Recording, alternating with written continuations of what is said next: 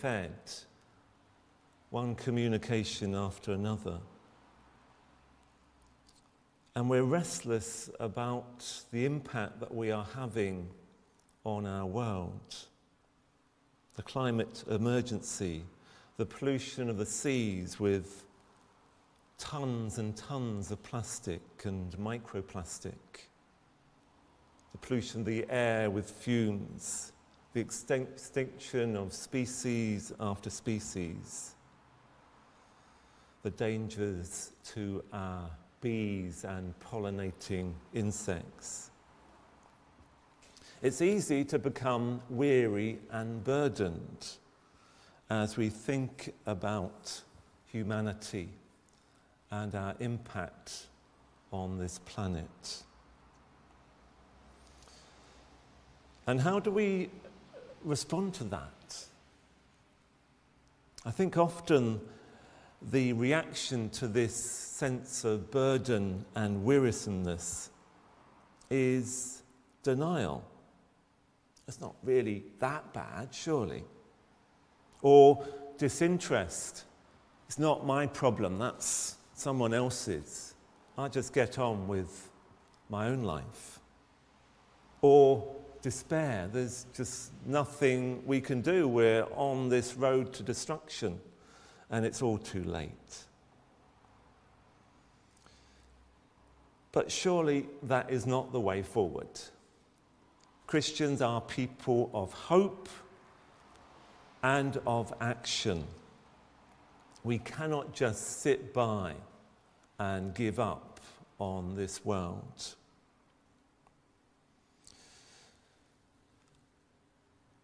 We have to face the challenges, and we have to do something and encourage others to do their part too. And so today, as we end the season of creation, I want to share 3 quotes with you. Words of a carpenter, a journalist, and an artist. Let's begin with the carpenter. Any guesses? Yes, Samuel. The answer is Jesus. I know every all-age talk, the answer is always Jesus. Well, this time it really is the carpenter, Jesus, and those incredible, glorious words in Matthew's Gospel. Come to me, all who are weary and burdened, and I will give you rest. Take my yoke upon you and learn from me, for I am gentle and humble in heart, and you will find rest for your souls. For my yoke is easy and my burden is light. Christians drawn from across the globe chose those words because they wanted to remind us all that we need to rest from overactivity, the constant pressure to produce and consume more and more goods. And we now need to allow creation to rest too, to recover from our use and abuse of it. As we saw at the end of that song, the words from Leviticus about leaving some of the crop for the animals and the poor. The Old Testament gave an emphasis on Sabbath, not just for humanity, but for nature. We need to allow nature to rest too. Come to me, all who are weary and burdened, and I will give you rest.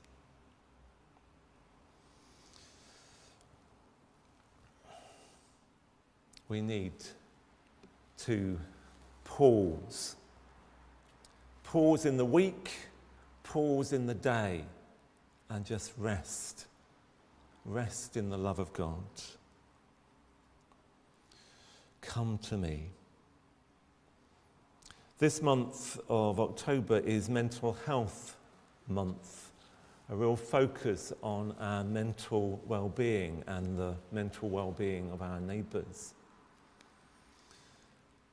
And one of the things that we need to do is to reconnect with nature, because nature is immensely therapeutic. Next Saturday is Mental Health Day, and next Sunday, people are being encouraged to turn off social media for the day, to not follow that Twitter account or whatever, and to actually look around them at the physical world rather than the virtual worlds that we sometimes are occupying at present. We need to rest our minds and our souls amid all the pressures of this complicated 21st century. Come to me. Let go of those burdens, that weariness, and allow Jesus to give rest for your souls. And then take up the yoke, the task, the yoke around our shoulders, what we need to carry, maybe the burden of someone else who is suffering at this time. But as we share that burden together, as we share that burden with Jesus alongside us, the yoke becomes light. That work of loving our neighbour includes not just our human neighbours, but the creatures and life forms too on this planet that we share. So remember the words of the carpenter and be encouraged and challenged by them. And then I turn to the words of a journalist, the economics editor for The Times, Philip Aldrich. Yesterday he wrote, "The UK is now a world leader in wind." And he followed that with the words, "Ministers talk," which immediately made me think of the wrong kind of wind. We may be a little bit cynical about our politicians or about our media. It's all talk, it's all wind.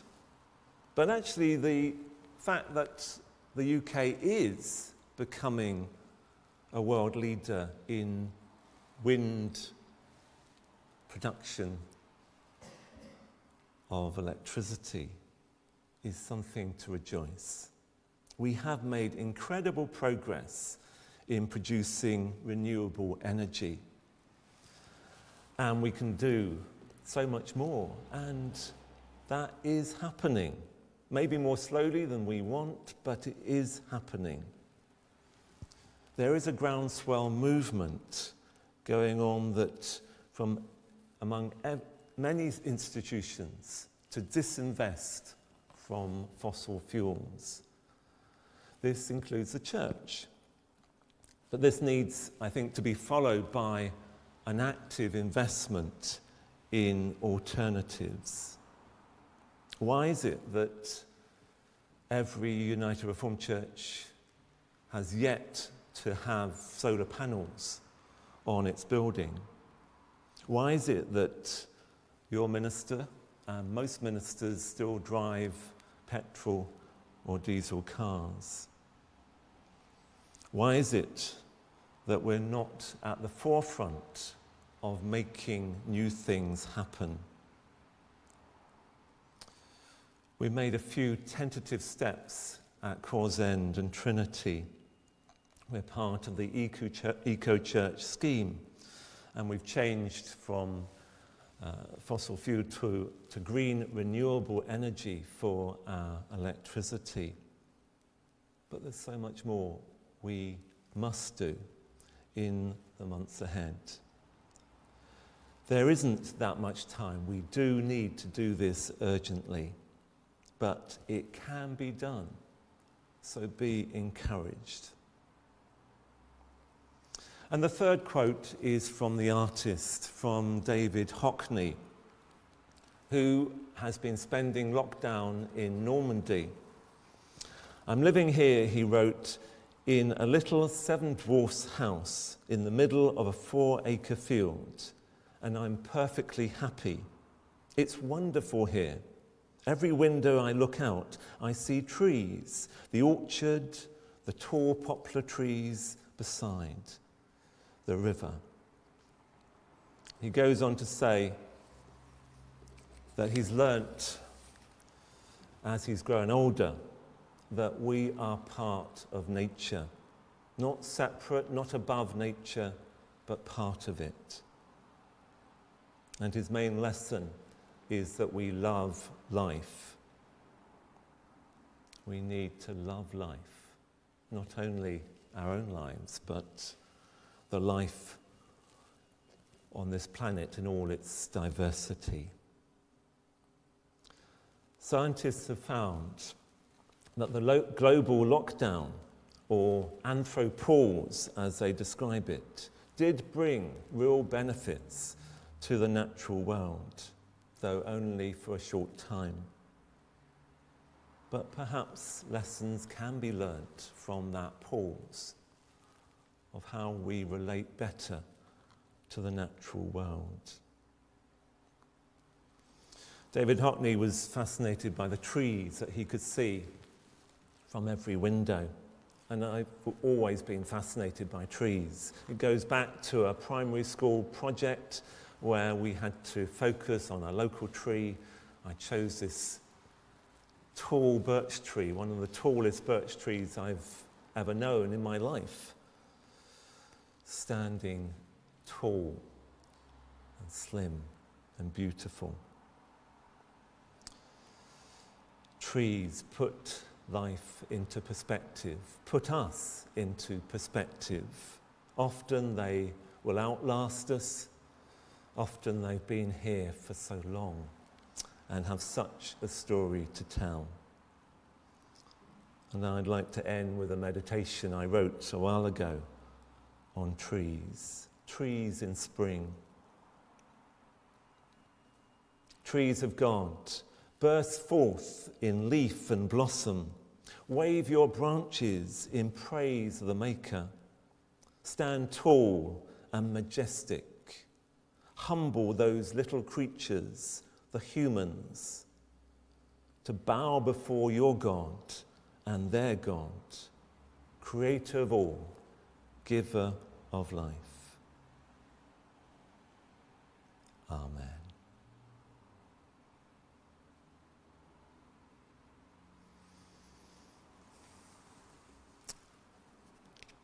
I invite you for a moment to reflect on what you will act on from this challenge to look at nature again and to play our part in protecting this planet. What will you do this day, this week, this month, this year?